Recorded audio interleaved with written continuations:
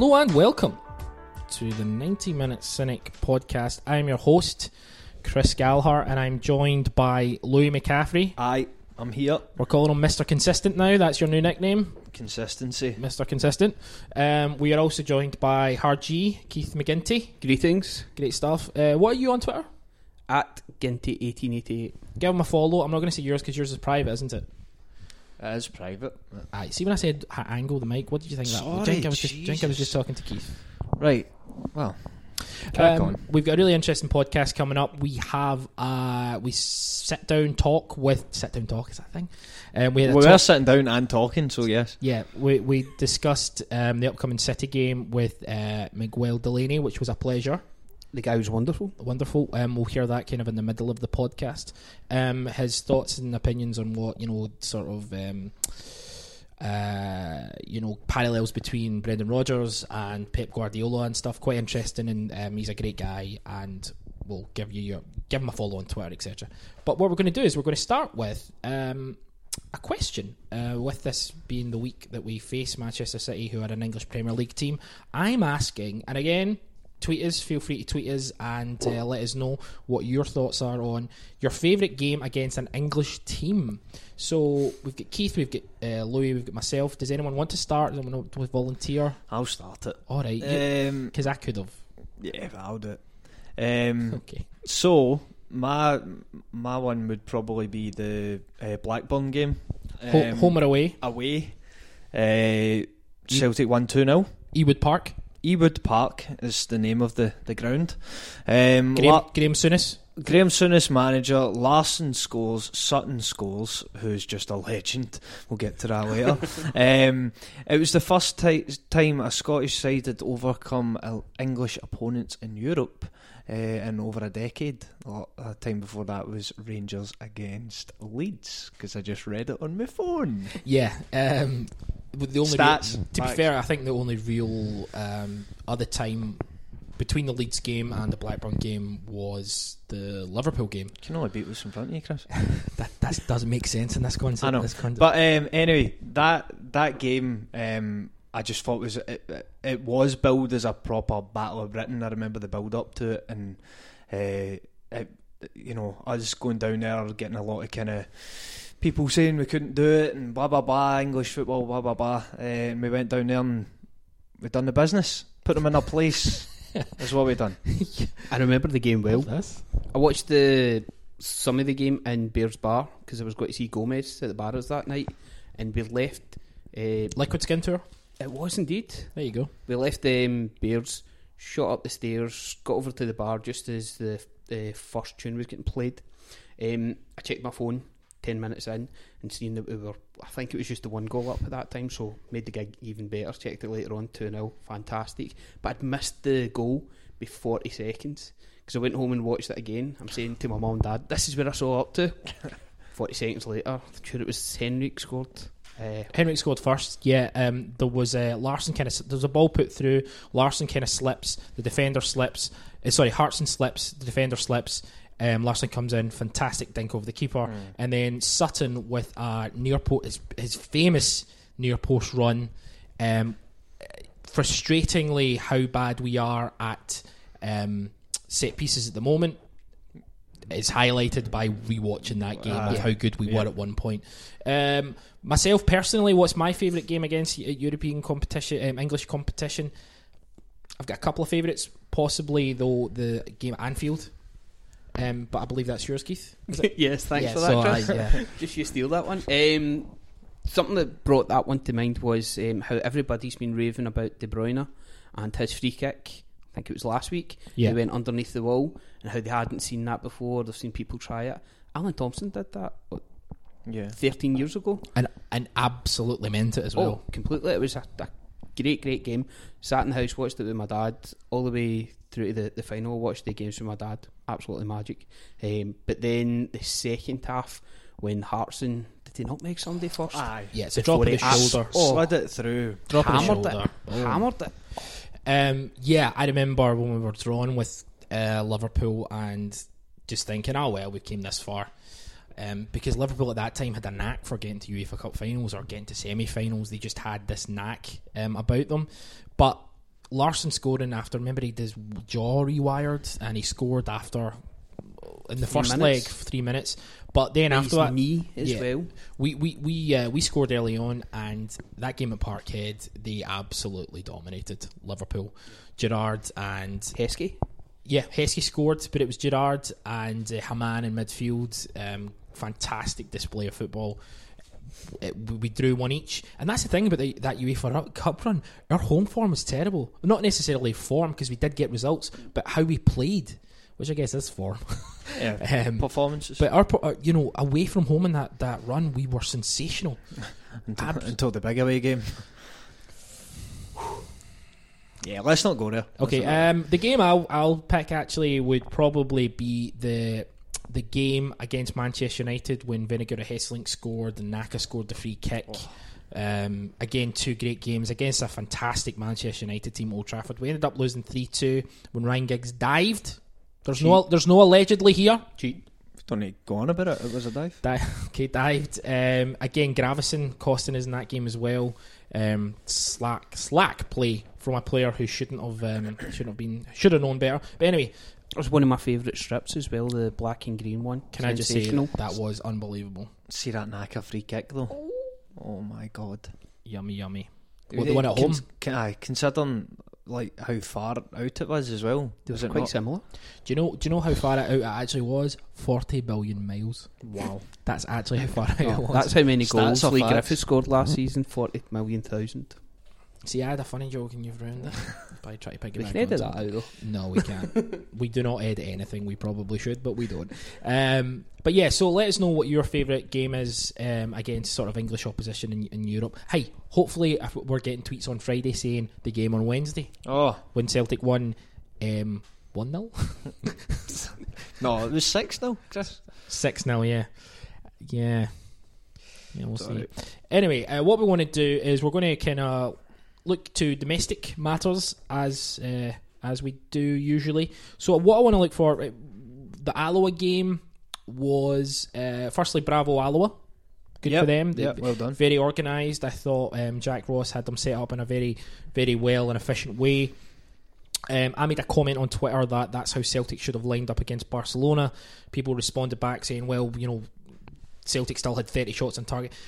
The point I was trying to get across was Alloa looked like a unit. Yep. They looked like they were playing each other, playing with each other. They were very defined. They knew their roles in a way that we didn't look like when we get turned over 7-0. Again, it looked like a lot of individuals when we get turned over 7-0. Anyway, but we can talk kind of focus on that a bit later on. Celtic defeated. I'm using the word defeated because that's what happened. Come on. I don't know why. I was in an angry mood last week. I'm not angry this week, Louis. Celtic defeated Kilmarnock 6-1 with some, I'll be honest, scintillating football. Keith, you were at the game. Tell us about it. It was fantastic. But we took a while before we get started. Straight from kick-off, Kilmarnock actually had a chance where Chris Boyd, with his scintillating pace, was nearly through in goals, but Jozo kind of took him out. If it wasn't for his pace, he would have nothing. Leave Boyd alone. He was quite lucky there. I think that maybe could have went either way, but from there, the first half hour, I thought it was a foul. it was definitely a foul, but I don't know if maybe last man, if it wasn't Chris Boyd, then something else could have been said. I think it was Eric that screwed up for that. Excuse me. Sorry, something in my throat. We'll get to that. Eric. Sorry. First half hour, absolutely battered them. We were unlucky. We were snatching at shots, and then Kubilali. I knew his name until you I've started just trying to said it pronounce it. I've Koulibaly. Koulibaly. 21-year-old from the Ivory Coast. Been on the books at Real Madrid, is that right? Yep. He wrote a book about Real Madrid, correct? Fantastic. With a Cruyff turn. Come on. Cruyff turn and an opportunistic shot from 43 yards, I think it 44 it was. It was confirmed 44. as 44. 44 yards that went sailing over De Vries. I've got that's a new pronunciation, but What is going on? I've got a question. You never been to Holland? I've got a question. I got a question for you.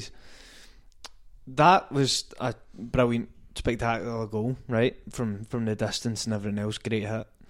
We also saw in the Aberdeen game a terrific free kick, brilliant technique. What one would you say was a better goal? I'll give you my point of view first. So this is you just Because I making a want to. statement, really. Then I would personally, I would say the free kick, but only because although Koulibaly's hit was fantastic, I feel as if there's an element of luck with those goals. But that you maybe an element of luck. It's more about, you know, the free kick is probably more about kind of technique, and the player, I think in his head he went, I'm putting it there, and put it there. Whereas Koulibaly, I think, was a bit of a hit and hope, although spectacular. I'll give my opinion. Koulibaly's goal was one of those where you kind of taken back by it because it came out of nowhere. Great technique in terms of, you know, he's hit it very, very well, but, you know, we'll come to this in a minute. Maybe the goalkeeper should have saved it. The difference is it was a hit and hope. But that's not this. I'm not taking anything away from it because it was a sensational strike. But the free kick, Maddison, he had to put that ball down. He had to look at his angles. He had to get it right, and he did. And the way he hit that ball, you can see why he's rated. He didn't actually necessarily have particularly a good game overall. I was actually quite disappointed when he came on. I was expecting more from him. Yeah. But the technique was sensational. It was a perfect free kick. Couldn't have got it any better. But you're talking about good fortune. Maybe getting the free kick in the first place was his good fortune. Do you think so? I personally think that he's actually took the attacker's leg, who's kicked onto the ball, maybe got a toe on the ball as well a wee bit. But I thought it should have been a red, but I mean, we don't want to we don't want to get down that road of talking about that game. But I just thought it was interesting because after that Kilmarnock goal, a lot of people were saying that's goal of the season and all that sort of thing. Just for me personally, I like free kicks like, as you say, where the player's he's got to think about a lot of different things. That was just kind of, I'm going to hit it and see what happens. And I'm not taking anything away from it, but you do see them now and then. Like, for example, difference in my opinion would be the way Xavi Alonso, he famously scored from half a line. Xavi Alonso looks up, sees the keeper off his line and hits it. Charlie Adam for Stoke as well. Yep. I get Naeem from the halfway line, although again that's probably just that's a hit and hope, isn't it? So Koulibaly, take nothing away from it. No, but you know, the free kick was better. I put on Twitter after the game to see if our followers thought it should have been saved by the keeper or if it was just an absolute screamer. 57% agreed with me that it was just a fantastic shot. I watched it before I came out tonight, watched it on the BBC website, and I was pausing it frame by frame.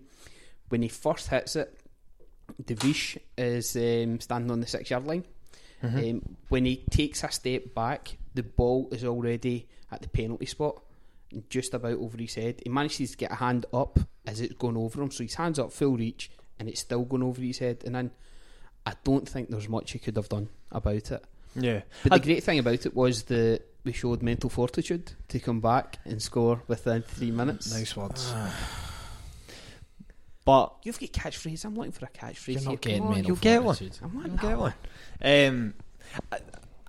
I don't really want to blame the keeper either, to be honest. I do. But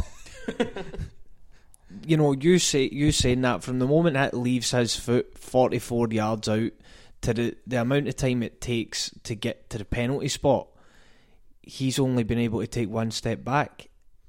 I mean, I know it happens quick, but I still think his reactions possibly could have been better. But I think if you blame the keeper, you're taking something away from the shot as well, and I don't want to do that. But it was a big bit of bad luck for De Vries as well, I think, because he is in the limelight and everybody's questioning him, and it's not even about, you know, the thing that when he was brought in, it was all about his feet. Yeah. It's not even about his feet. It's not even like, okay, so he's meant to be really good with his feet, let's judge him on that. Everybody is judging him on the other things, and the guy, he can't get a shot that he can save. I mean, he's obviously learning what it's like to be a Celtic goalkeeper. You're maybe only going to have, you know, at most 4 shots to save in a game. At home especially, you know, you're not going to be tested that much. So it's unlucky for him that you get a kind of wonder strike like that to make everybody continue this debate, you know. Yeah, I know. I was obviously joking there. I don't want any of our players. I am a Craig Gordon fan, so I would prefer he was in goals. But I don't want any of our players to make mistakes. So ultimately, whoever takes place in the 11, I'm going to support and I'm going to want them to do well. However, I said this last week and I'll say it again. He doesn't look like he's got a strong wrist. It's almost like he doesn't necessarily have to save some of these shots. He just has to get more in his attempts to save them, because a lot of the time he looks beaten before the ball's crossed the line. That's what I found out against Barcelona that annoyed me so much, was not that he was beaten 7 times, but it's how he was beaten. I know I'm combating. He was deflated. Yeah, not even deflated, Keith. More a case of he just doesn't have a strong wrist. There was at least one shot or 2 shots against Barcelona where it's hit his wrist and it's went in. Yeah. Where if that's Craig Gordon, he's saving it. That's just, in my opinion, what would have happened. Now, as you say, no matter what, unfortunately for the guy himself personally, no matter what he does, he's under the spotlight. But that's part of being at Celtic. Yeah. You have to take the pressure. You know, it's not the most technically astute league in the world. It's not the most. It's not full of the most technically gifted players. It's not the best league in the world. But you have to be able to play in goals for Celtic. It's a different mindset. It's a different mentality. Do you not think that it's kind of got to the point now where De Vries is in a similar situation to what we've seen with a number of forwards in recent years, where they are immediately, think about Skepovic for example, one of the most recent ones, a player who, unless they come in and hit the ground running and rattle them in, if they go a period of, even a settling in period of like 4 games, 5 games, and they've not scored, there is so much weight and scrutiny on top of them that that they're done. Like, you have to hit the ground running or else you're done. And I kind of feel as if he is like the goalkeeping equivalent. Yeah, there was a wee bit of pressure on Dembele at the start of the season because he didn't quite hit the ground running, he wasn't scoring. 19-year-old Dembele. But look at him now. Yeah, I know, but those 2 finishes were fantastic. But that's what that's what this podcast has continually said from the very, very start. You can be the best player in the world, but not everyone can take the pressure of playing for Glasgow Celtic because of the pressure. The pressure to drop a point, the pressure conceding a goal. Apparently, from when De Vries put a ball out and people got on his back, he turned round to the crowd to try and calm them down. Don't do that. Yeah, it's asking for trouble. Don't tell Celtic fans, and rightly or wrongly, it's that shows you a guy who feels the pressure, doesn't exactly. it? He shouldn't be. I'm not going to say he shouldn't be doing that. That's entirely up to him. It's his decision. But I don't think he's going to win anybody over by trying to say to the crowd, "It's fine. It's fine." You shouldn't have to. You should be confident enough in your own abilities. Yeah. On you go. I actually think, and I know we're going to come to Man City later, especially with Miguel coming on. I actually think a game like this, where there are going to be more shots, is probably the game that De Vries needs. He needs to go in. Now, it's difficult because obviously you saw it with Barcelona. Now, we were away in the Camp Nou playing against Barcelona, who majority of the time try and walk it into the net. So he was never going to come away for that game looking good. I think you just forget about that one more or less. But he needs a game where there are quite a number of shots and he's got to make some saves. And maybe Man City's not the best example, but he needs tested. But he needs to make some saves with his hands to get some confidence. That's an excellent point. The other thing I would say, just to the point you just made there, when you said there you can write off the Barcelona game because some of our best goalkeepers of the past, made their names there. Yeah. Some of course, Fraser Foster made his name there. David Marshall. David Marshall didn't have as much big a career as maybe he'd hoped at Parkhead, but Marshall was sensational at the Nou Camp. Foster kept it to 6-1 the last time we went to the Nou Camp. So I get what you're saying. I just want to Paul Kokoza at Paul C Boy 67. Hope we stick with Craig Gordon for Wednesday's game. Rather have a goalkeeper that can save shots than able to kick the ball out the box. Hail, hail! Thanks a lot, man. Derek at the Boy Moz. This is quite an interesting one. Who's the worst keeper you've seen in a Celtic jersey? Mine is Mark Brown. He didn't really make mistakes as such. He just didn't save anything. Does that description remind you of anyone? Yeah. What I would say, Derek, is he actually had a sensational game against Spartak Moscow in Moscow when we got through. So you're talking at your arse. I saw him at IKEA once. He looked like a really nice guy. He seemed terrific. Had a great walk. What was his walk like? Back to the... I know we're kind of going off kind of culture, but what impressed you about the performance, Louis, against Kilmarnock? Kind of difficult one. I don't think much really. I don't think we learned a great deal from the game. I feel like Kilmarnock were pretty hopeless. They didn't really offer anything going forward, which obviously plays into Celtic's hands. Sometimes, well, pretty much the majority of the time even over the last few years, if you want to really have a go and get something from a Celtic game, i.e. other domestic clubs, you have to have a go at them. You have to press them. You have to get in their faces. And that is, any player who has time on the ball has an easy life. If you put a player under immediate pressure, no one likes someone running at them. And the way Kilmarnock went about it at the weekend, which I was kind of disappointed in Lee Clark, because I thought, we might see something. They just kind of invited the pressure. They didn't get at anyone. The Celtic players had a lot of time on the ball to pick their passes. The one thing I would say though is I thought the movement was good. The movement from Celtic players was a lot better. But there is a huge difference between us and Kilmarnock. Just like there's a huge difference between Man City and Celtic. There's a big difference in quality. Celtic probably could have even won more than 6-1, but 6-1 by no means flattered anybody. No. We deserved 6-1. Some good individual performances, I felt at times, but over the piece, it was expected. 68% possession, 23 shots, only 9 of them on target. I would say that Kilmarnock did have a lot of last-ditch tackles, throwing themselves in front of the ball. I thought their shape didn't make any sense. I like Lee Clark, but he's brought in too many players at one point where I don't think he knows his best team. I like him. I think he's a good manager. I just think he's maybe underestimated the league again. Very honest after the game, said that we blew them away. Men against boys as well. Famously. Keith, question here. Actually, I just want to make one point. Is he a fanboy? Has De Vries actually made a save in a Celtic top yet? Well, we talked about that. The answer is no. So it's 17 shots. 19 shots and conceded 12, I think. Yeah. Here's one for you. James Forrest was scored an absolutely fantastic goal at the weekend. Maradona-esque, some would say. Not me. But this leads to the kind of point as Johnny Feeney at OK Johnny Go on Twitter. He asks, is Paddy Roberts in decline, or has he kind of been found out?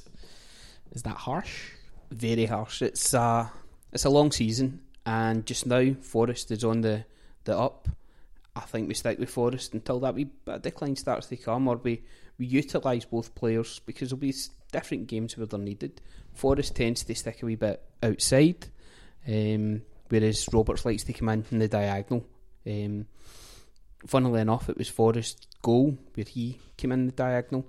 One wee thing that it doesn't quite highlight in sports scene at the weekend was his first touch when the ball came out to him. He actually cut across the ball so that it was spinning forward. So his second touch was moving towards goals. It was phenomenal.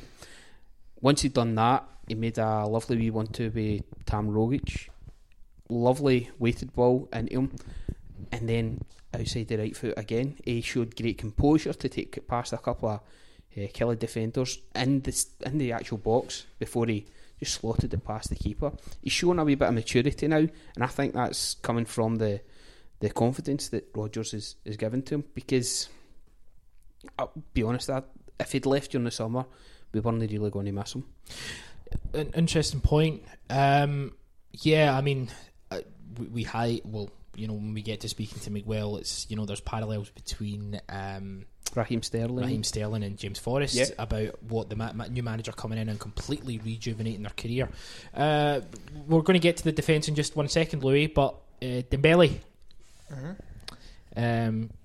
cracking, eh?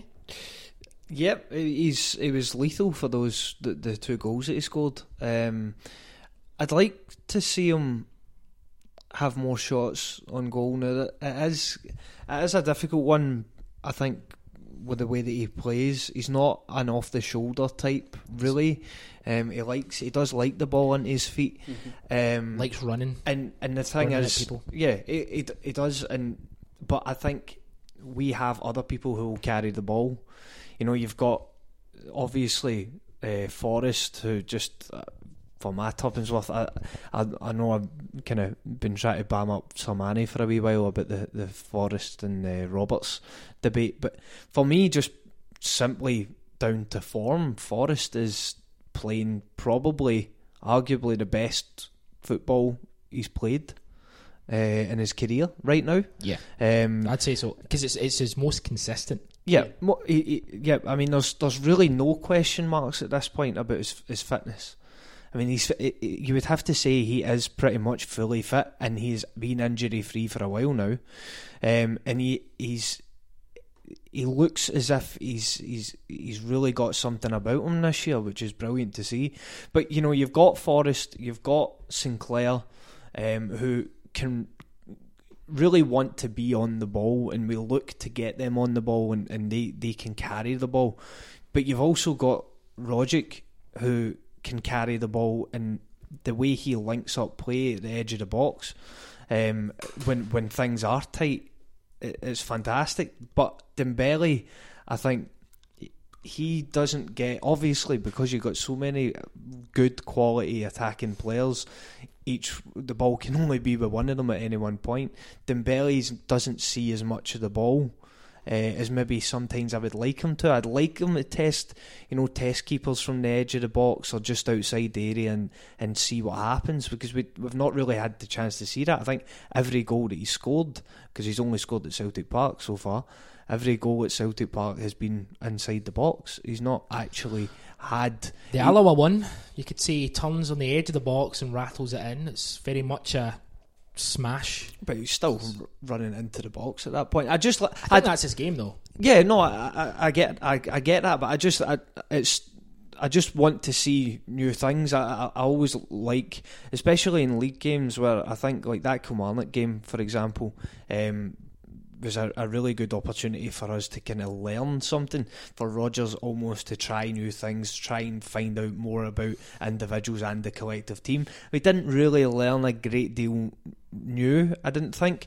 but that sort of thing, tell Dembele, listen, I want you to come a wee bit deeper, try and get on the ball and hit some shots. Let's see just how long it takes you to find your range, something like that, especially when you've got Rogic, who I love, and some of his bits of quality in the Kelly game are fantastic, but right now he does not have his shooting boots on, and every time he hits a shot it's going way over the bar. At all. I would rather he was laying it off to someone like Dembele to try and just add something to his game. But Dembele was playing to the defence. They were sitting quite deep. We didn't really have that space, and he's a great target for us to play the 1-2s off of. And he's strong.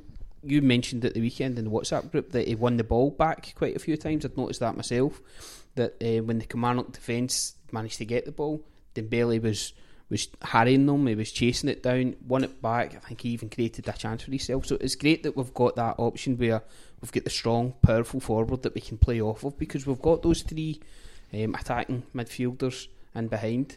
Question from Stephen Hughes. He's always a gentleman. Thanks for getting involved. Great pod, gents, and good evening. Is the 18 selected for Saturday the small squad Brendan Rodgers wants, and the rest are now surplus / youth? This was something that Ronnie Dyla was always kind of quoted as saying, and that Scandinavian guy used to always say that he wants 40, he wants 12 players or 18 players. I don't know. No. I know. You went all over the I word was there. over the word there. No, in all seriousness, so Christian, that was one kind of point he highlighted, that Dyla liked the small squad. So you're looking at maybe 20, 23, 24 players, one for each position, and then filled out with youth. If you actually look at that squad, I'm going to quickly go over them. De Vries, Lustig, Sviatchenko, Simonovic, Tierney, Brown, Bitton, Sinclair, Roberts, Rogic, Forrest, Dembele, Griffiths, Gordon, Toure, Gamboa, Armstrong and McGregor. Quite a lot of variety there in terms of people being able to move into different situations. Lustig can go into centre half. Tierney can actually, to be honest, these days, how far pushed forward was Tierney against Kilmarnock? He wasn't even playing as a fullback; he was playing more like a winger. Point being, between those players that were named, is there anyone else that you would be like, I think he'll come into the squad outside the youth? Because like guys like Christie is going to take time to develop, and stuff like that. But you're looking at like guys like Commons, stuff like that. Guys like that. That's pretty much it, isn't it? Yeah, at this point, until we start turning that squad around. Yeah, our bench looked very strong at the weekend. The only ones that I would think you would hope over the course of the season would be getting a chance would be Henderson, Christie. You're not a fan yourself, but I think O'Connell, there's a place for him there. Bringing him through the GMS hasn't had his chance, so I'd like to see him given a chance. Well, he's not been given a chance yet. So But one thing I thought was quite interesting is the kind of the parallels with Dyla and Rodgers. Rodgers has ended up going. He started off playing a 4-3-3. He tried the three at the back. He's in the last couple of games he's reverted to what Dyla had and having a 4-2-3-1, and that seems to be the kind of default. Obviously, he is tactically a lot better and more astute during games, that he is flexible enough to change it. But his starting formation now is actually what Dyla went with and was so rigid with and wouldn't change. But although there's differences obviously in approach, I think he is almost came to the same conclusions by judging the squad as what Dyla had. Dyla looked at it and went, this is the formation that fits some of those players. And I think Rodgers, over a period of time, although he still gives them different instructions and different tactics and how they play, the basic formation, starting formation, is actually the same because it is the one that fits the players that he has. Well, and I think that's the point you make that's quite interesting, that he's came to the same conclusion, but that's just the players he's bought. Dyla bought players for that system. I don't think Rodgers will. I think Rodgers has looked at his squad, how best can I utilise these players, and that's how he's utilising them. But he won't utilise players that he brings in. Do you know what I mean? Yeah. His squad the squad that we've got now, let's be honest, within a season or two, will probably be completely different. With Tierney, will still be there. Fingers crossed. Scott Brown might still be there. Hopefully Griffiths will still be there, Dembele, etc. But the core of guys like McGregor, guys like Armstrong, maybe even guys like Forrest, if depending on what happens, there'll be no Roberts, So there will be a big turnaround where players will be brought in, not necessarily. Players will be brought in with a different maybe system in mind, but he's just utilising what he has. Point here from Matt McGlinchey: am I insane for wanting Henderson to feature at some point on Wednesday? 2 words: corner kick. Interesting point. The point with I made kind of a couple of minutes ago was our set pieces are garbage. Do you know who's the best corner kick taker at Parkhead? Lee Griffiths. Lee Griffiths took, I can't remember who it was we were playing. Recently he took a corner and he put it right on the boy's head, and we scored for it. I think it was one of the European games. I'm sure it was a European game. He wasn't meant to take it, but he was over there, so Aye. he decided to And- take it. And he done it. He took two. He took one, and I'm sure we scored from it. He took another as well, and again, it was a brilliant delivery into the box. For me, he doesn't really represent much from a kind of aerial point of view, especially in a corner situation. His heading has got better during games, especially when the ball's punted up to him. He's good at that point when he's got one man to beat. But in a crowded box, Lee Griffiths isn't your man to rise up and get a second header in. ball, second Yeah. balls in the box. though. Second ball's Even fair niggled enough. the goalie. Yeah. We need someone to put the ball in there. And right now, even Tam Rogic can't do it. Or if I don't even think it's so much that he can't do it, but I think he's been told the routine is for him to put it at the back post. But to Lustig, there's this routine Yes, they've got now yeah. where Lustig runs round the back post, the ball goes to him, but it's not worked once. No. It's not. Lustig's a great header of the ball, but Sviatchenko is like. But I don't understand why they're trying this routine over and over. If I'm sitting there and I can see that it's not working, maybe change it up a bit, lads. Yeah. I don't know. Under past managers, Strachan was great for it. Martin O'Neill was obviously great for it.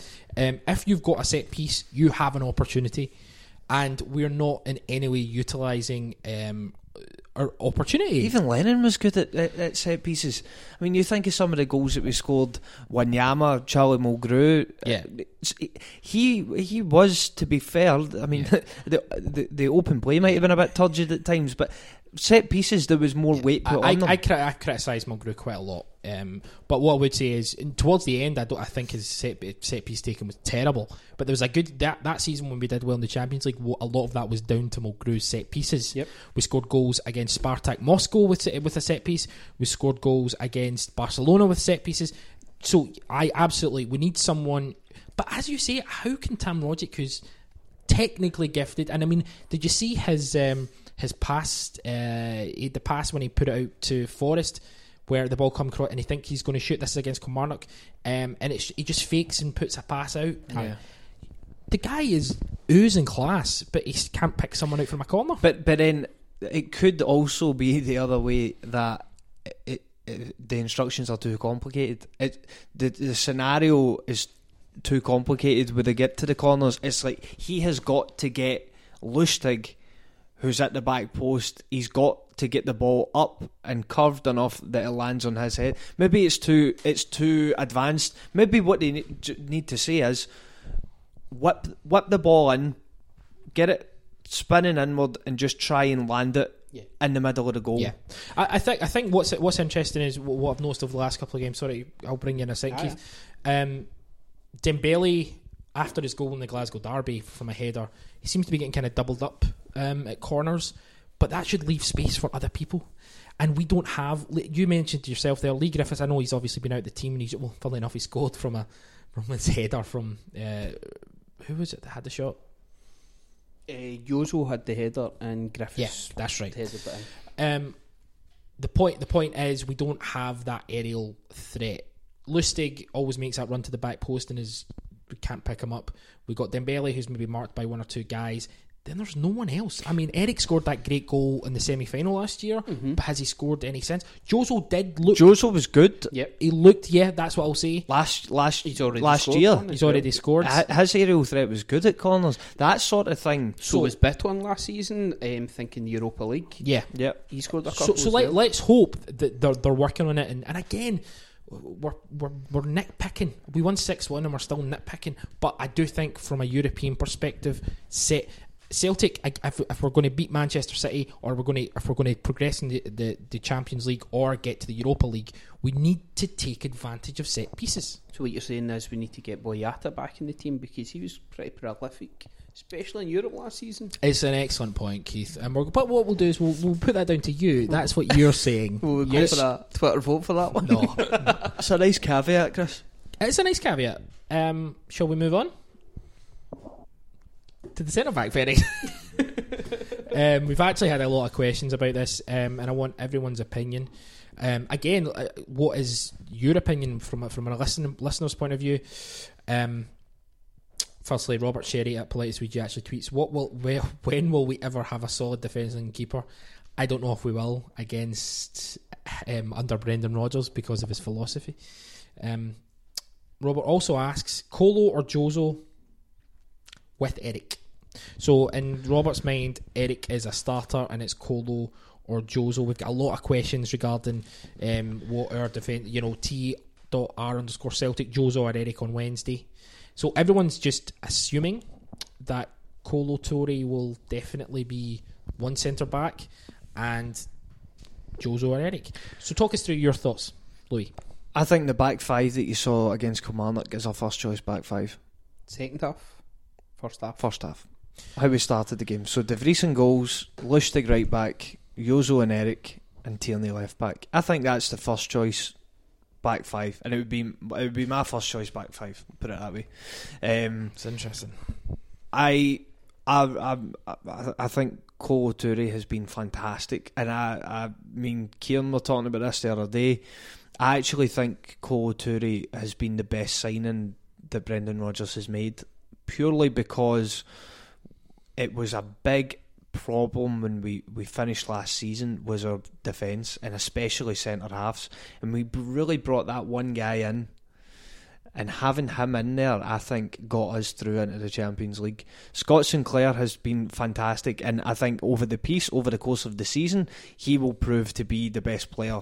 You could probably already say it just now, but he's probably the best player we've got. But Colo Toure's influence and the impact that he made, especially during those very, very difficult European qualifiers, I think was massive. I still think he goes in against Man City. I still think he goes in the big European games. For his experience? For his experience and for the organisation that he brings. But I think going forward, like kind of longer term after this year and domestically, because he can't play all the games, it's not going to happen. Domestically, longer term, Jozo and Eric are your two, and Colo, one of them, I don't know what one, probably right now it would probably be Jozo that would drop out, just although Eric's not been that great recently. I think you play Colo, and one of them has just got to accept that for this season they're not going to play. They're going to be on the bench for these big games. I'll bring you in a second, Keith. At Big Daddy Pedro, he put a what do you call them again? Poll. I couldn't think of the word poll. He put a poll up asking who Brendan Rodgers' best signing has been. It was Dembele, Toure, Sinclair and De Vries. There was 1,290 votes. Toure get 8% of the vote. Sinclair get an overriding 63%. I can understand why people have voted that, and it's understandable. Especially breaking Jimmy McGrory's record. Yeah, who's that? Jimmy McGrory? Who's that? Legend. Before your time, Chris. Right, okay. A young one like Did you. he play with Scott Marshall in defence? No, never mind. What's your kind of take on it, Keith, just in terms of what Louis has been saying? Do you know, I was disagreeing with you at the start, but I listened to your point of view. I'm glad I did. Long term, yeah, I agree. I think Jozo and Eric, who are both still quite young, 23, 24, both of them, is that right? Eric's 26, Jozo's 22. Right, so still relatively young. Eric's been left out of the Danish squad. Okay, he's not that young. He's needing to buck up his ideas a wee No, bit here. No, I was talking to Danish Footy News on Twitter today, and I was just asking because he revealed the squad, and I said, is Eric out with the thoughts now? And he says, no, just other people are performing better, and maybe it's due to the fact he's just back. Yeah, I think for Wednesday, we do need that experience. We do need that lieutenant in defence that can shore things up, talk people through it, because it's going to be the noise from the crowd, the intensity of the game, how well we reckon Man City have started the season, how well that they're likely to play on Wednesday. We do need that experience in there. But I agree with you. I think Eric and Jozo is a good centre back pair especially for the league. We've got a ball playing defender in Jozo who seems to be doing quite well, bring the ball forward, being able to pick passes most of the time. Eric's capable of that as well, but the thing that he's been mostly good for is actually just defending. He's strong, he's powerful, he doesn't get bullied by strikers. So I think going forward that is going to be our strongest centre back pairing. But we are going to have to use Colo this season. Yeah, I agree. By the way, just shout out to Michael Lustig's sensational assist at the weekend. Paul Kokoza says That cross come shot. it was 100%. Before you go on, I was shocked. Big Eric's only 24. Right, okay. Well, I think he's 26, so I think that whatever you look He's at, 2 years younger than me. whatever that is not true. Paul Kokoza says, just for the record, but Jimmy McGrory didn't score in his first game for the Hoops, so Scott Sinclair is already out on his own. It's an interesting little perspective. But Kieran, I mean, I've got a thing here saying man of the match. Kieran Tierney was almost as good as Michael Lustig again, which is good for him because he's developing into the fullback that we need. You're not even reacting to that anymore.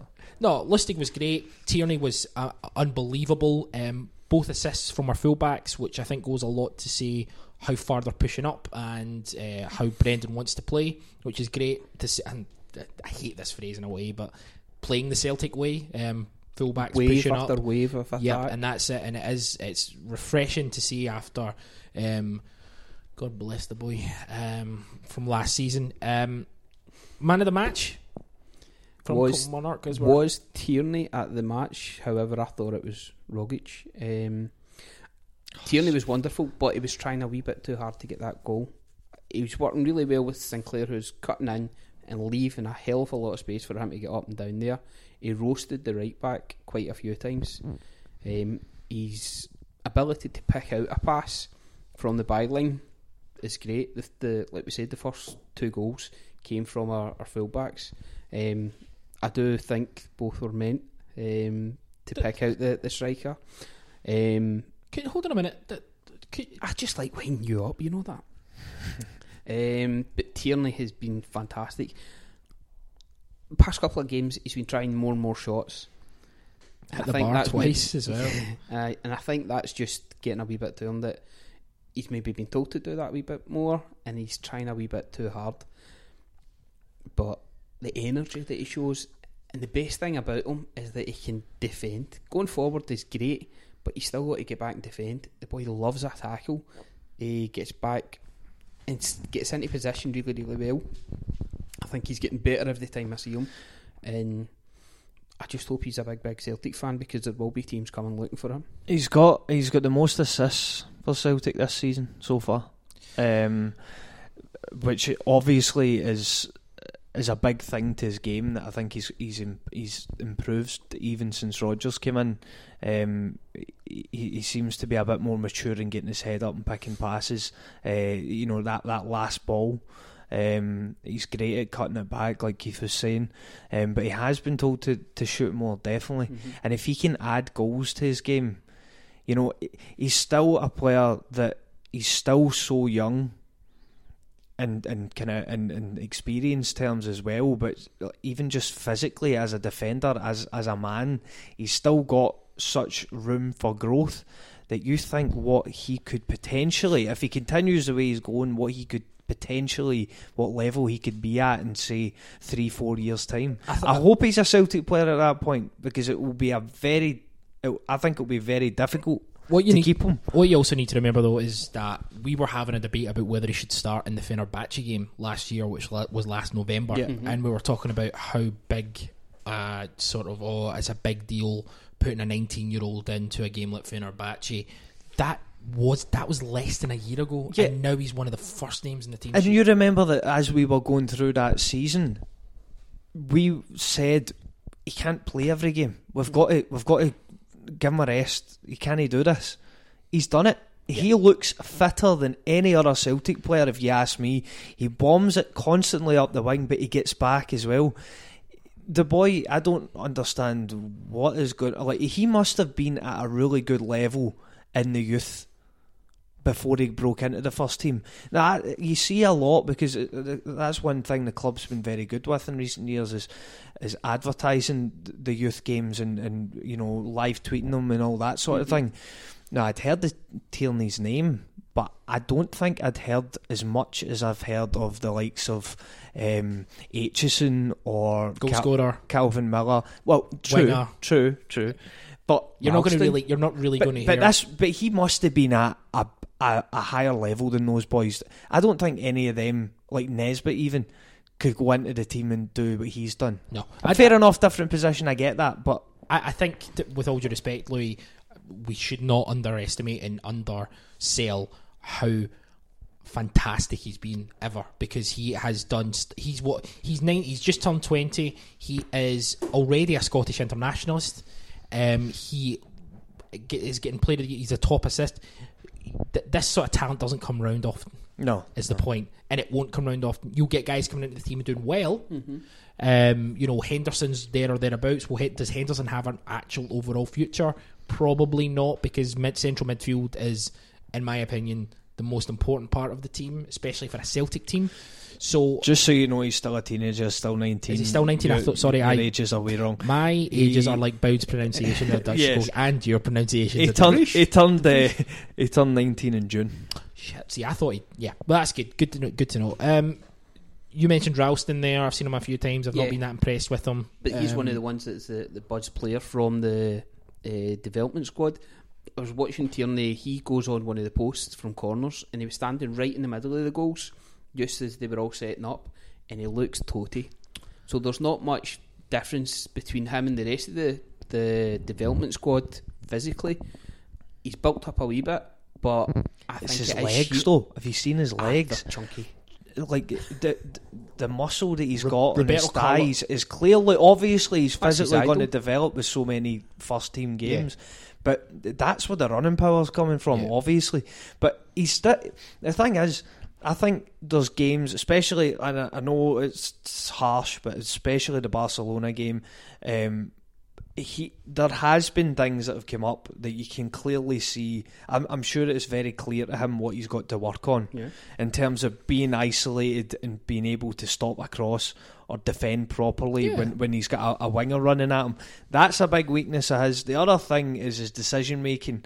Sometimes with corners, defending corners, and when to leave a position and things like that. We've seen it in games, but if that's all you've got to worry about, and it's obvious things that he can work on, and that's the thing though, every player needs to continually work to develop. Of course. Does he follow any of you on Twitter? No, didn't think so. He follows me. Follows me at the Gala. If you want to be like, have you slid in his DMs yet?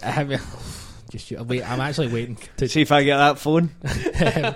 If any of you want to be like Kieran Tierney at the Galatron. Okay, just before we move on to Man City, a couple of questions.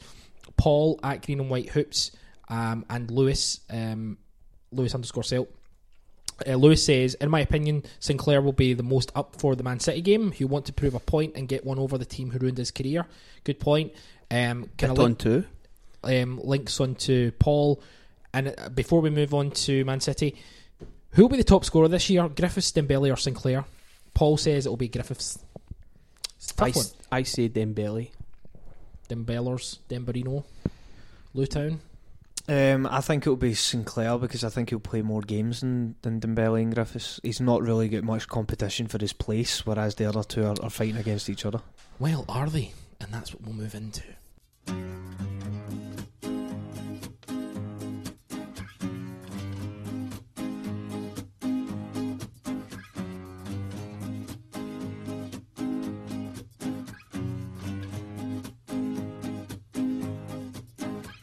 Once upon a time, not too long ago, we took a day out in Manchester. We all fall down, there's not enough hours in a day.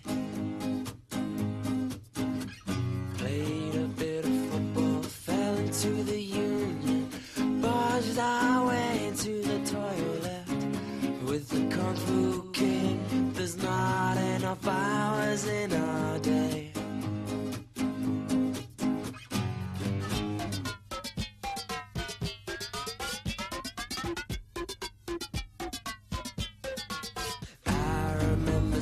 Someone dressed in a suit, looking like a lunatic, and we all fall down. There's not enough hours in our trip. Well, Academy cartwheels breaking your hands. Oh, we got lovely posters for sale, and we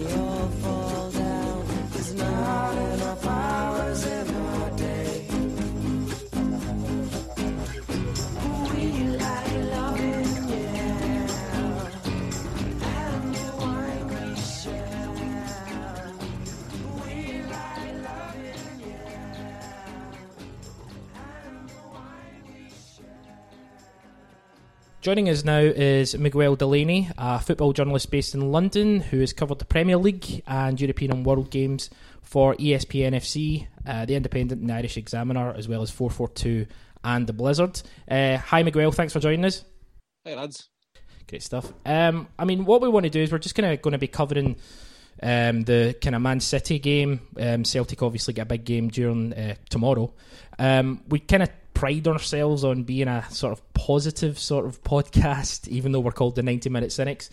How does Celtic go about beating City on Wednesday? Well, I think it's a particularly interesting question, just for the fact. Now, I think, well, first of all, just as a caveat, unlike I think maybe, well, Brendan Rodgers, I suppose, gets a certain amount of criticism, particularly in England, and those who covered the Premier League, given how Liverpool ended. But I'm actually, well, I have some caveats about maybe some of his man management and that, and some of the things he said while at Liverpool. But I suppose that's probably one of the biggest issues, some of the things he can say. But I think his idea of football is actually excellent. I think, I've just been talking to people who've worked with him, the way he works in terms of coaching players is excellent. And I think in the long term, that's a very, very good thing. I think the particular problem for this game is that if Brendan Rodgers plays his usual game against this Man City, it could open him up to a similar result as against Barca. Maybe not quite that bad, but I think there's a particularly interesting challenge here from Rodgers himself. I mean, when you're playing against Guardiola's side, it's almost like what happened with Spain throughout the era of 2008, 2012, which of course, influenced the Guardiola team and vice versa, given there were so many on each side. But there was a proven way, I wouldn't say quite a proven way, but the most successful way of playing them was always the same. It was basically just sitting back very, very deep, congesting space, and kind of riding your luck, to be honest. But it did involve kind of backs to the wall defence. And then looking to play on the counter. And so Celtic did something similar as well when they beat Barcelona. Well, by that point it was Tito Villanova's Barcelona, but it was still very much the Pep team in 2012-13. And I'm not sure Rodgers would ever be willing, just given his approach to the game, how he views it. I'm not sure he'd ever be willing to try that. So it's up to him, I suppose. I mean, if that's how they are to beat City, I think that's the way to do it because of Guardiola's specific way of playing. But otherwise, I think Rodgers probably going to have to come up with some sort of tactical innovation. Miguel, Swansea at the weekend, they, to their credit, they didn't really sit too deep. They did try and press and did try and, kind of come forward to Man City and in terms of trying to kind of influence the game that way. Fair enough, Celtic, there's a big quality difference between the two teams. Is that something that we could possibly do? Obviously more akin to what Rodgers knows. Would that work the same, or do you think it will probably go the way kind of Barcelona went, where it is just sitting in deep? It's probably one of those things that if it's one of those nights where absolutely everything goes for you and they kind of suffer a few kind of issues, that you can take them on their terms. Because I think Swansea played quite well on Saturday. They gave City a lot of problems, but it was still by the end like just a little bit of a relatively comfortable City win. But by the end of the game, anyway, maybe not for the first 45 to 50 minutes. And I suppose that's like that. Like it just, and even if you look at the last week when Guardiola came out with those comments about Eddie Howe's Bournemouth that were kind of construed as a bit of a dig at Mourinho and United, that the best team we played that season. You can kind of see what Guardiola's actually saying there, but by the same token, it's almost as if like, well, he's praising that because it's also the type of football he most enjoys playing. If a team is willing to play football against his team, then you create this open game, and because of the quality he introduces, and because of the way he coaches, well, how good he is a manager, it generally means his teams will win in that sort of match. Yeah, the funny thing is the team that Celtic have played this season that have impressed me most have been Alloa, so that shows the difference in quality overall. Looking at the kind of goalkeeping situation, Celtic have issues. We've got Craig Gordon, who has in my opinion, suffering a crisis of confidence, but we've also got De Vries, who has came from Forest with a kind of semi-decent reputation, getting their Player of the Year.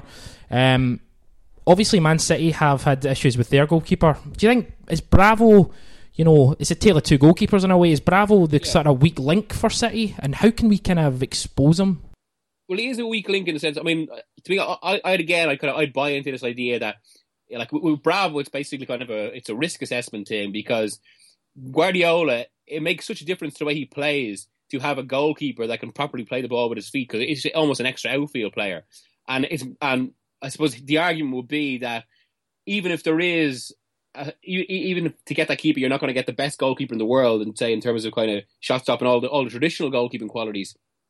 The benefit of the team and what allows you to do in possession outweighs the cost of any potential errors in that. But that isn't to say that it can't be very costly very often. I mean, with that United game, like that was actually quite a remarkable match in many ways, because I actually thought from the way City performed the first half, that was really, they were 2-0 up and it could have been 4 or 5. I think had the game continued as it was, it could really have been embarrassing for United and Mourinho, because I think City were that much in command. But then just because Bravo lost confidence, and it kind of affected everything they did, and also United realised that the one way to get at City is just to kind of keep pummeling balls up to Bravo and take advantage of his lack of height, because I think he's about, in terms of metres, I saw the other day, he's 1.85 metres.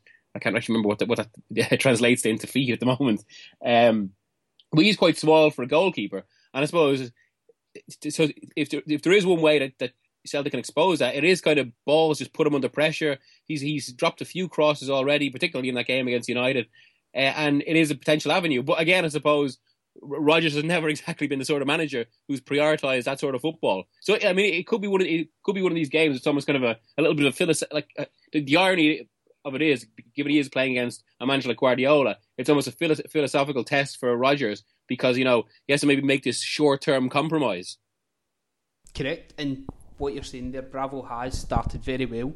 There's been a few shaky moments, but Guardiola seems to be great at making the hard decisions. I believe they've won 10 out of the 10 games, the competitive games that they've had at the start of the season. What specifically do you think Guardiola has changed since he's come into City? Because I think this time last season everything was looking rosy for City. They were doing well in the league, Champions League as well. But what's actually changed since he's come in? I have seen a few comments kind of linking how, it's nothing to get too excited about yet, because they started last season exactly the same way. But just from talking to people who work in City, and I know people close to Guardiola's staff, there is a difference, and it's just one big problem with City under Pellegrini. The players all liked Pellegrini. He had good tactical ideas, but the problem was basically he coached or managed in a very kind of detached way. And he had an idea, but it wasn't really it was almost a sort of management that it required all the players to be on form.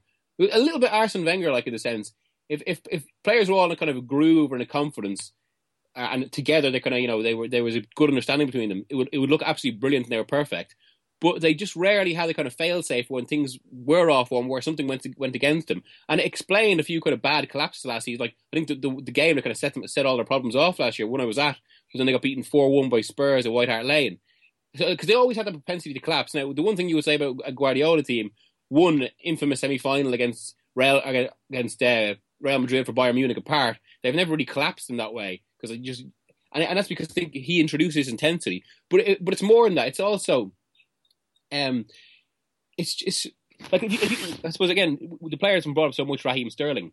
One of the main issues with Raheem Sterling last season, talking to people that work around City, was very often he would get, Yaya Toure would be playing him a square ball at the corner of the 18-yard box that he couldn't really do much with. And it was just the issue with City throughout. They had a framework of how Pellegrini wanted to play, but there was no kind of micro management to bring it on to the next level.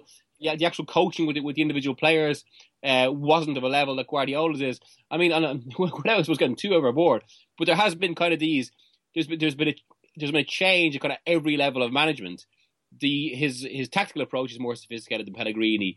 His individual coaching of players has been as a more sophisticated, and just Guardiola as well. I mean, I suppose he's famous at this point. Just his intensity, the investment they show, is one of the reasons why he left Barcelona in the first place, because he involved himself so much. So I think with this City, there isn't the same danger that we're ever going to see drop-offs that the club has been quite guilty of over the past 3 years, because there has been that tendency for a lot of their kind of maybe senior players. It often seemed as if they were a little bit they'd almost achieved a little bit too much. They'd lost some of that hunger. And again, you can see that with some of the players he's got rid of. But, Hart, who, for all the maybe justifiable criticism in some ways, but Hart is a massive City personality in the history of their club. He's been a key figure in what is statistically the most successful spell in their history. Well, Hart leaving's not the only tough decision that he's had to make. He's also got rid of Samir Nasri. He's got Yaya Toure. He's been left out of the Champions League squad. How have these tough decisions benefited the team? Well, I suppose it gets rid of. Maybe I should be slightly careful how I put this. But I mean this metaphorically, of course. But it gets rid of the flab, really, in the sense that it tightens everything up. There's no, and it just sets a tone that we mean business. That any sort of drop off at all won't be tolerated. I mean, I heard a story at the start of the season that that Guardiola had kind of set specific weight targets for any players, and if they were over it, they weren't going to get into the team. And even some players fought really hard to meet that, but still fell short. And the trying wasn't enough. They had to meet Guardiola's requirements. So there's all sorts of these stories. Just how tight he's made City. That's quite interesting. Last year, 2 years ago, when Ronnie Dyla came over at Celtic, he was lambasted for taking tomato sauce off and chips off the menu at Celtic Park. It's quite interesting to see how Guardiola's been praised for that, whereas up in Scotland it can be a little bit backwards at times. There's some parallels to be drawn between Rodgers and Guardiola in the way that they're man managers and they like to coach the players. Already we've had Scott Sinclair and Moussa Dembele talking up how well Rodgers has been for them, working with them, the confidence that he's instilling in them. Where do you see the I'm trying to think of players for Man City. Can I jump in for a second? Because obviously it's in different parallels, but what Guardiola has done with Sterling, I was going to bring it up, and what, funnily enough, Brendan Rodgers has done with James Forrest, which is a player who plays in the exact same position. It's quite interesting. Yeah, well, let's be fair. Actually, the best spell of of Sterling's career up until this point was 2013-14 under Rodgers and under that kind of coaching structure. So again, there's more parallels. But even in terms of the Ronnie Delia stuff, I suppose it almost comes back to that thing though as well, that if the manager has one, charisma, or two, whatever he does just gets results, he can basically get away with anything. I mean, because if Delia brought in that but still got the European results, there was still kind of that positive atmosphere around Celtic, then it just the spin on that changes. Suddenly that looks like a masterstroke rather than something that kind of created a bad atmosphere. And I suppose it's actually similar with some it's something brought up in terms of some of Rodgers' statements in the past. I mean, he's got so much criticism for certain things he said at Liverpool, but then in the 2013-14 season, when they were flying with the league, was a sensational season. There wasn't much criticism what he was saying then. So, it's almost like a manager can get away with anything so long as he gets the key mix right, which is basically to make a winning team and a team that feels good at itself. And I think that's clearly happening with both Celtic and City at the moment, despite the result of Barcelona.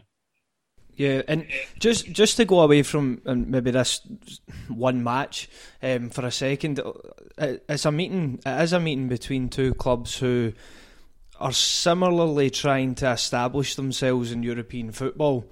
At this point, Celtic obviously not being in the Champions League for a while, trying to just stabilise as a Champions League club. Man City obviously wanting to progress. Really, ultimate goal is to win the competition. We've spoke about it quite a number of times and kind of debated the kind of the benefit of the Europa League and the value that's placed on that tournament. Obviously in England, but more specifically to Celtic, because for us the Champions League, in my personal view, is really all about the money, because we cannot compete.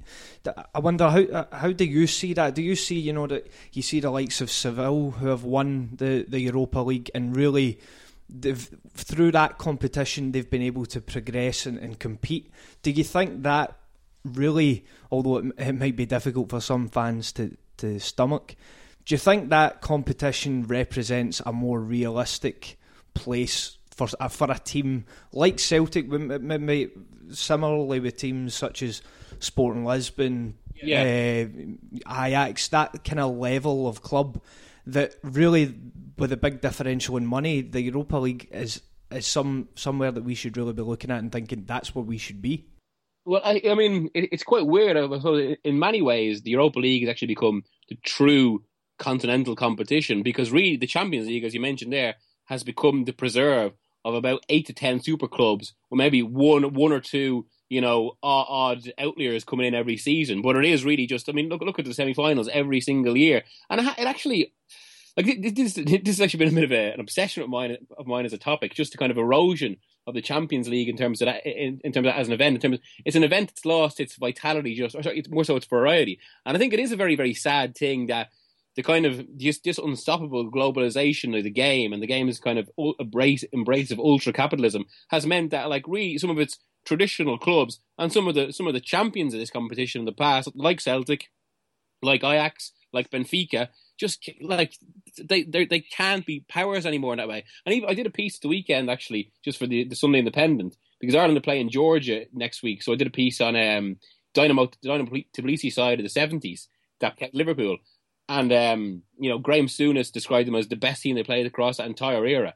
And I was watching some of the footage of that team, and they were just distinctive and really, really good. And it's absolutely impossible for a team from outside the cabal to do anything like that anymore. It's like even to get close to that level. Like I was trying to think about actually just after I wrote the piece, who were the last truly distinctive team from quote unquote outside to kind of dazzle Europe as a prize? I mean, I suppose you've got maybe Mourinho's Porto in 2004. That's possibly the story of kind of Mourinho's rise, and a little bit of luck, maybe more so than to do this. But then the real one is probably Andrei Shevchenko's Dynamo Kiev team in 1999. That's going a fair way back, and that's still a kind of a big, wealthy Ukrainian club.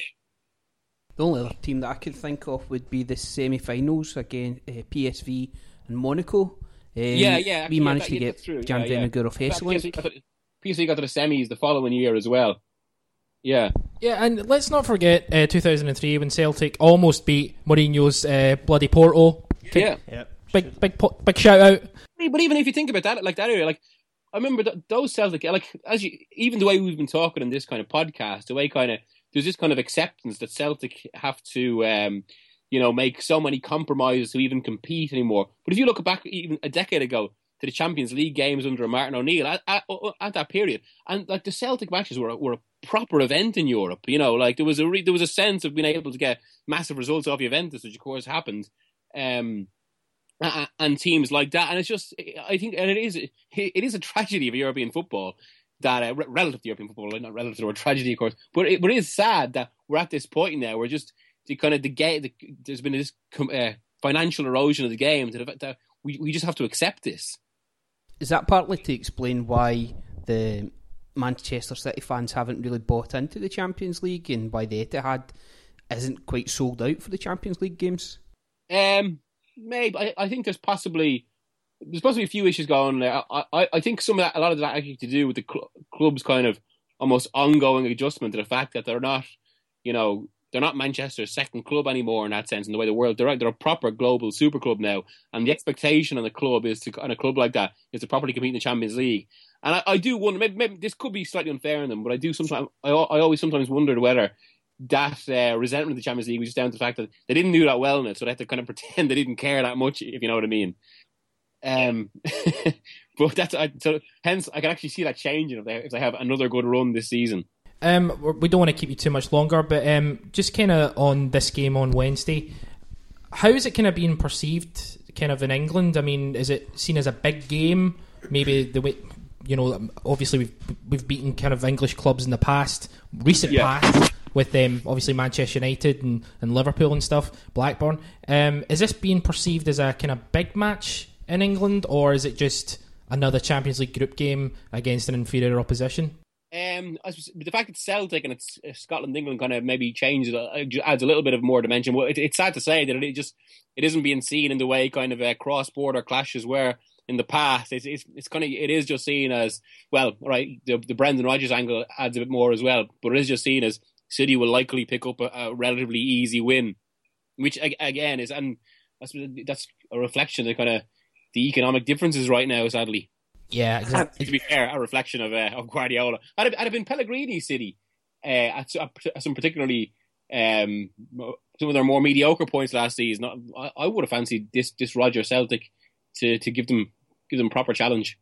Well, what we would say is better teams than City have came to Parkhead and been handed a lesson. So let's hope. Have you got any predictions for the game, Miguel? I'd say probably 3-1 City, to be honest. Oh, you bastard! You come on. Thanks for coming on. It's been an absolute pleasure. Thank you. No bother, lads. Cheers. One more question. Yeah. What's your favourite biscuit? Fuck. Am I now cursing this? I know, it's a difficult one, isn't it? It's a tough one. I had actually the other day. My flatmate brought home these these chunky Marks and Spencer's biscuits with kind of. I thought this was more chocolatey than a biscuit then, but it was some white chocolate. Yeah, Marks and Spencer. It was decent. I'll have to get a name for you and then I'll send you a tweet. Yeah, if you could tweet us that would be most obliged. But Miguel, it's been an absolute pleasure. Thanks for speaking to us. No problem. Cheers.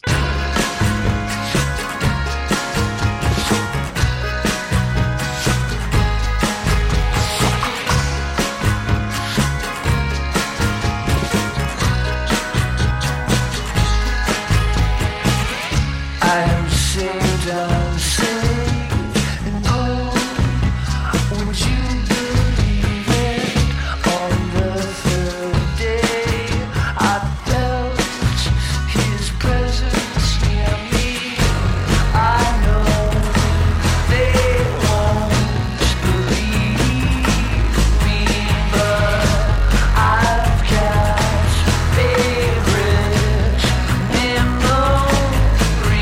Well, I am saved, I'm saved, and oh, could you believe it? You won't regret if you choose to believe it. Freedom, silence, always, yeah, all these darkened hallways.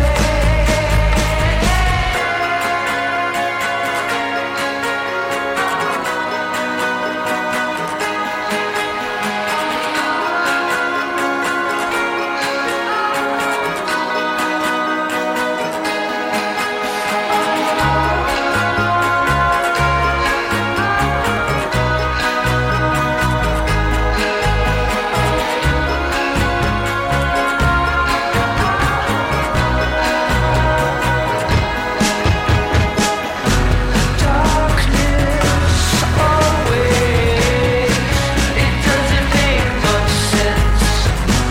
Darkness always, away from the current state. Thanks to Miguel Delaney for getting involved. You can follow Miguel on Twitter at Miguel Delaney, and you can check out his website, migueldelaney.com. Pleasure listening to him and speaking to him. And Yeah, we talked very, very highly of Brendan Rodgers. A lot of great, interesting facts about Pep and Man City as well. yeah, great getting perspective from someone different, someone not within the sort of the bubble of Glasgow as well. To be fair, but talking of Manchester City, it's a massive game. Louis, I want your team. I want from everyone, I want your team, your expectation, and how you think we're going to line up. Tough. Okay, first question from that would be Gordon. I want just answer yes or no, or with a name. Gordon or De Vries? Keith? Gordon. Louis? Oh, he's doing a funny face, so yes. Do the accent. De Vries. Why De Vries? Because he's good with his feet. Shut up. Shut up. No, well, for reasons that I've already mentioned, yes, Craig Gordon is a better shot stopper. You were almost ready to say goalkeeper there. I know. Well, probably over a piece he is, aye.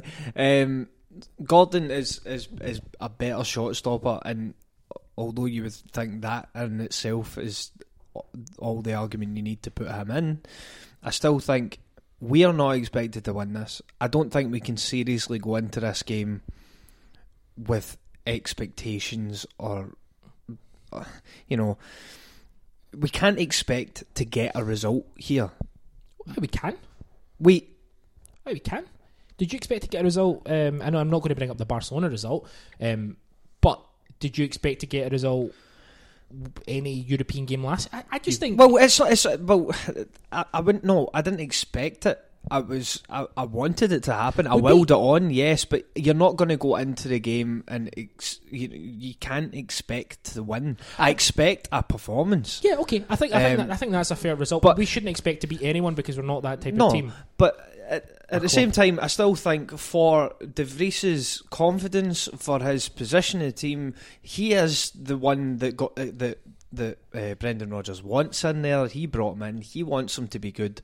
I think he would have more shots to save. He's got a chance to hopefully, if we were to put on a performance and he was a part of that, I think it would make his Celtic career at this point. So I think if he is your first choice, you have the confidence to put him in. Yeah, I agree with you.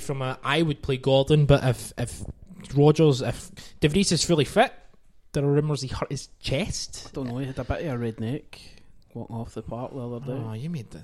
Someone else made it. Brian made that joke. I think don't do that. Don't steal Brian's jokes. It's my joke. Oh, was it your joke? Aye, fair enough. But as Miguel kind of mentioned, the kind of parallels between Bravo and De Vries about how if you have one set of skills, you might not have the both, so therefore you're going to sacrifice maybe the great ability to be a shot stopper if you're using the ball at the feet. You know how that kind of works. Obviously you get crossovers like Neuer, who's just the best goalkeeper in the world and does both. But okay, so we all agree that, well, actually myself and Keith agree that we would go with Gordon. Yep. Louis, you go with De Vries. Yep. Are we looking at a back four? Yep. I think we should, because Me, that's yeah. what we're playing, that's what we're used to. When we went to the 3 with the 2 wing backs, we didn't look comfortable. Yeah, we didn't. Who would be your choices, sir? Tierney. Tierney, of course. Lustig, right back. Hi. With Colo and Eric. For me, it would be Lustig right back, Colo, Eric, and Tierney left back. The centre back one, I, as I said before, I would definitely I would have to put Colo in there. Whether you drop Riozo or Eric, for me, I'm still a wee bit curious as to see how Yozo would do in a ultra defensive, like under pressure sense. He's at his best when he's got the ball at his feet, I think, and he's composed enough that he can pick a pass, or he can move forward with it and advance up the pitch with the ball. He's quite good at carrying it that way. How good he would be having to maintain unbelievable concentration when you've got an onslaught in front of you and you're trying to watch spaces and things like that, kind of like against, the kind of mindset you have to have against Barcelona, for example. Yeah. I don't know how he would do with that. I think Eric would probably be the better defender in that situation. So I'm thinking about the amount of pressure that you're going to have from Man City. I think probably Eric would go on ahead of Yozo. Fair enough. Good kind of points. What about central midfield? Actually, well, Brian makes a point. Despite losing, Swansea played well against Man City and got a lot of joy by pressing very high. Do you reckon we should try this? Well, that's something we kind of covered with Miguel. How should we, before we get to the midfield, should we be defensive and try and hit them on the counter-attack, or should we get in their faces a la Barcelona and hope that we don't get a tanking? I think from a midfield point of view, it's probably the wide areas that we've got to worry about most, and that's why Forrest starts. Yeah, Forrest for me definitely starts, but I think it's going to be so important, Forrest, and you're going to have to play Sinclair. So if they two are going to be wide, they've got a massive job to do defensively to help Tierney and Lustig. I think the middle of the park, it almost isn't going to be. I don't think it's going to be as important, just because I see them more as being so influential out wide that the midfield it might not be as much coming through there, but obviously we need to be solid. Fernandinho's started the season very well. Yeah, He's been excellent for them. So we need to really close him down so that when he's breaking up the play, he's not getting of course. He's really pressured. I think that I do think Brown and Beaton will both start, and I think the only one which will be interesting will be look at him smile on your face. It'll be Rogic. But the thing is, he left him out for Barcelona, and I don't know if that really worked for him. And I think, you know, he's come back into the team after that game, went straight back in, and he's shown his class. I think to a certain extent, possibly, Rodgers maybe had his fingers burnt with that, and he's maybe thinking, I need that to was play more him. a sacrifice for the formation though, so that I we know, had the extra defender. It course. wasn't as if we were playing But see McGregor in his place. Ultimately, But still, you're taking it's such still- a good player out of the equation. I believe the point I made. Sorry, I'll come at you in a minute, Keith. If you just want to shut your fucking mouth for a second. The point I made in that game before that preview of that game was that I'd rather go down with guile and skill than go down playing 5 at the back. And unfortunately, you know, if we'd lost 7 goals with Logic playing and not kicking his arse, people would have been like, well, it's not good enough because he's not tracking back and he's not good enough for Europe. Yeah. But we lost 7 goals with a workman-like midfield. And that's why people keep asking. There's a couple of comments here about who should we have? Should we have Armstrong play? Should we, should we go tight? Should we have McGregor in there? And I think ultimately, again, I'd rather go down with a bit of guile, a bit of craft, a bit of skill than because having a workman-like midfield. You're making a rod for your own back almost. Yeah, when you get the ball, you're gubbed. McGregor has at times this season looked fearful when he's been on the ball in European games in pressurised situation. Armstrong developing a little bit better under Rodgers, but ultimately I don't think he should be thrown in for this game. No. He might have an engine, he might like to do a 1-2, and you know, as I say, I do think he actually has developed quite a lot in the last couple of months, but frankly, no. Go down with a ship, play Tam. Play Tam, aye. Play Tam. Hashtag play Tam. Somebody else had actually tweeted in about O'Connell playing in a defensive midfield role, where I don't agree with that at all, I don't think.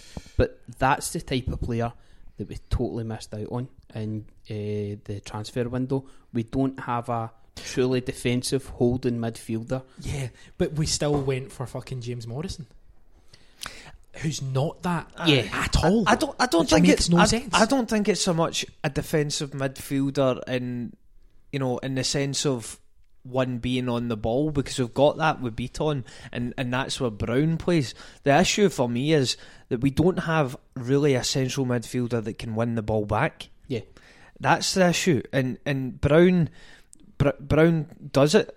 But if we had, obviously, every team wants a Kante, but yeah, I think a Kante and the interceptions that he made last year, the way he was able to break things up and win the ball back and pass it to the better players, that's what we need. But that's the key point that you've made there.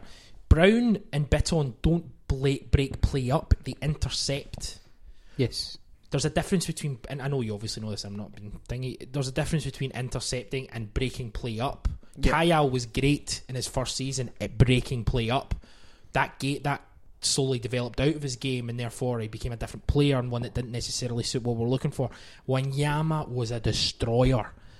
We don't have the table that thing again. I know, I keep doing that. I don't know why it's a table hitting the table. You can't actually hear it on the podcast though, so it's fine. But yeah, so I your points are very valid, and they'll be asked again in January. Is there anyone that we could develop into that? Could Armstrong become that?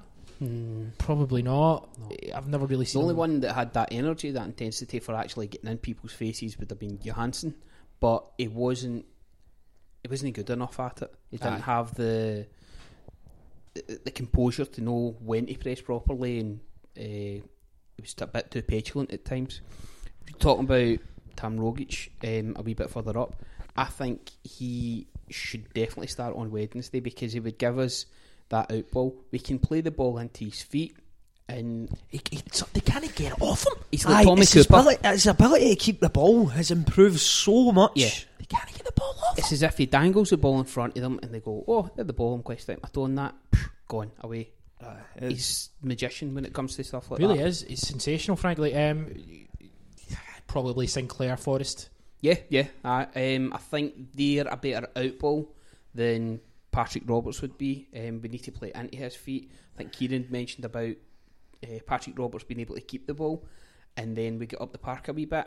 I would much rather see us play a wee bit like Leicester did last season, where we hit the ball long and give people something to run onto, give us a chance then to get up the park.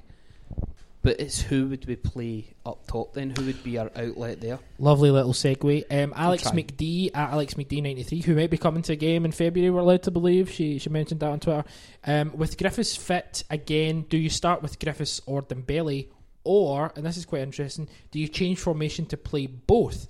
Now, that's maybe the issue. I actually got a text along those lines that Alex is saying from Kevin Gillespie, my brother-in-law, and he says, do you think that he might try and develop Griffiths into playing that number 10 role just off? Because as I mentioned a while ago, partnerships from a forward line, there's always someone who's going to drop deep. Mm-hmm. Is that something that might become long term? He played both of them stayed on the pitch on Wednesday. Obviously, if we're playing that formation, you're going to have to drop Tom Rogic for Griffiths. Griffiths obviously always kind of skews left because that's his natural position. For this game on Wednesday, Alex asks, who starts, Griffiths or Dembele? For me, it would be Dembele, because we were talking about the Kilmarnock game where he shows the ability to hold up the ball, to bring other players into it, whereas I think Griffiths would be good. Say we were struggling with a couple of goals behind, or even if it was tied level, I think Griffiths coming on would have a better impact Than Dembele coming on. Yes. Excellent point. Lou Dog, he's got a wee smile on his face here. What's going on? I'm going to say the opposite. Oh. I would start Griffiths. I've got wee You bit saw a charlatan. wee bit of a worry with Dembele in that being as any striker can be, and as Griffiths has been, he can get isolated. And the Barca game, I thought he really did struggle to have any influence at times because he was so isolated. If we're not going to have the ball much, when we do get the ball, we need to break quick with pace into space. And I think if you have Sinclair, you have Forrest, but probably more importantly, you have Griffiths, who can he's fast. He can run. He'll run into space. He'll work as much as he possibly needs to. I would go with Griffiths. He's annoying for you remember for me you're playing against obviously a quality that is way higher than you, right? You're playing against players, defenders, who, okay, maybe are not the best defenders in the league, but should be at a different level compared to your players. They would love to have Dembele playing in front of them. If Dembele is standing in front of the two centre-halves and they are technically better footballers, they're going to love that because they can see him. What they're going to hate is a wee guy with pace Running the who is lines. willing to run behind them and is playing off their shoulder, and they've got to be wary of. I think Griffiths, it obviously relies on the rest of the team being able to feed the ball to him. But I think he's got a great chance to really make an impact in Europe in this game. At home in all the games, but especially this one. I don't see Griffiths doing that though. Maybe it's games at Celtic Park when we are pushing right up. I see Griffiths dropping deep for the ball too often. That's why I think Dembele would be a better choice. But even if you're looking for somebody to be on the shoulders to run in behind, Sinclair would probably be a better option for that type of role. Looking at the Man City team that played against Swansea, Sanya and Kolarov are their two fullbacks, Otamendi and Stones. Looking at weaknesses there, Stones is still very inexperienced at this level. His positioning can go to pot at times. Kolarov, very good in terms of going forward, not necessarily the best at coming back. It's probably the same with Sanya as well. Then Fernandinho has been excellent for them, sitting in front. And then you've got a four of Sterling, Gundogan, Silva, and De Bruyne. Now, we're being led to believe that De Bruyne is out 4 weeks. 4 weeks. Okay, so what they'll do is they'll just bring on Navas. Navas, Nolito as well. Again, they've got options, and then you've got Aguero, who is probably one of the most on-form strikers in the world. Can't play in the league. Sorry, Can't play in the league because he was suspended. he played in the league and again he scored twice. I know, but he's had time when he's been out. Sorry. So he's back and wanting to. I apologise. This is his. Because Iheanacho has been impressive when he's played, another youngster. So look, we're absolutely up against it. There's no doubt about it. But as I mentioned when we talked to Miguel, better teams have come to Parkhead and lost against weaker Celtic teams. You know, we defeated AC Milan, who were the European champions, with Scott McDonald and Barry Robson in midfield. Yeah. So it's not out of the realms of possibility. We'll go. Okay, I get what you're saying. I agree with you. We shouldn't have any fear, and let's face it, if we're going to do anything in this group, it's going to be at home. So we better be saving our best for the home ties. But if you roll back to last season under Pellegrini, and it was Pellegrini bringing his Man City team up here, how different would you feel about it? You know, how much has Pep Guardiola gave everybody the fear? Because I'll be honest, it changes it completely for me. Pellegrini's team come up here, I'd say we'll give him a game. Pep Guardiola's team come up, I just think it's a different story. Yeah, but I think that's part of his mysticism. Yeah. The fact that people, you know, we shouldn't give these guys any respect. We should we are Glasgow Celtic playing at Celtic Park. Yep. We have beaten far bigger clubs. We've beaten far better teams. Ronaldinho with Barcelona, they came here, some of the biggest names in European football at the time. We beat them 1-0. We beat one of the greatest Barcelona teams of all times at Celtic Park. Drawn with Bayern Munich. Yeah, Cannes, again, as I said, we beat AC Milan when they were European champions here. We beat Juventus. Fact is, all I want from Celtic when the 90 minutes is over, this is going to sound lame. Thing.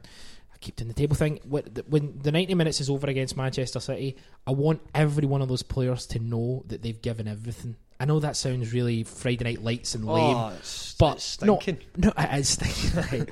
But see, from the perspective of they didn't do themselves any justice against Barcelona. Yep. There's a lot of people who really didn't show up against. Don't have Barcelona. any regrets. Don't have any regrets. Leave it all out there, son. Leave it out. Leave it out in the field. And with that bombshell, All right, Jeremy Clarkson. No, that's Alan Partridge, dickhead. Top Gear, mate. Nah, That's how he's closed every Top Gear. That's how Alan Partridge used to close Knowing Me, Knowing You. So I think you're talking pish. You're top pish, mate. I do actually, I'm not going to lie. Is there any other kind of points you want to... Predictions? Prediction would be, let's say, 4-1. To Celtic? No. I went with 4-0 Barca, so hey, I'm giving us more of a chance this time. My prediction is a 2-each draw. I was going to say that. Really, I think we'll be doing very well to see as long as we score. Be honest, Keith. Be honest. I'm thinking 3-1, but as long as we score, we all get a chance to go mental. Christ, I'll be happy. you really are the 90-minute cynic these days with these depressing times. But, you know, Just wait to the Gladbach game. Aye, 40-0. Sneaking a draw. Sneaking a draw. We are the 90-minute cynic. You can catch us on Twitter at 90-minute cynic. That is definitely the best place to catch us. Keith's doing a terrific job with the cynic Twitter. Keep it up. Lou Dog as well. Lou Dog's focused more on the Flipboard than the Instagram, to be fair. Both going strong. Both going strong. We're on Spreaker.com/the90Minute Cynic. We're part of the Hail Hail Media group. Check us on there. If you search for Hail Hail Media on Spreaker, you can get us there. Check the 90-Minute Cynic out on iTunes. If you've got an iPhone, you might as well. If you've got an iPhone, you might as well. 90-Minute Cynic, the 90-Minute Cynic football podcast. Yeah, just type in 90 Minute Cynic. You'll find us. Subscribe if you could, and leave a wee message if you like. 'cause it's I you. would review it as long as it's positive. Yeah, if you leave a negative review, we will find you. We'll try and find every way we possibly can to delete it. I don't think you can, but we'll give it a go. 90minutecynic.com. Yeah, new articles going up on a weekly basis. There was a great article last week by Ryan about one of the most famous stadiums in Dublin. It was an excellent read. Really enjoyed that. So get involved. So us, facebook.com/90minutecynic as well. That's us. Bebo. That's Come on, us. Bebo.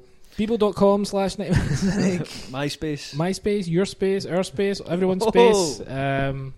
Keith McGinty, Hard G. Still don't know his name. Thanks, Chris Jaliker. I don't like it when the tables are funny. reversed. It's not great. Thanks, Keith. At Ginty1888 on Twitter. At Ginty, 1888. Ginty1888. Louis McCaffrey, the Constant.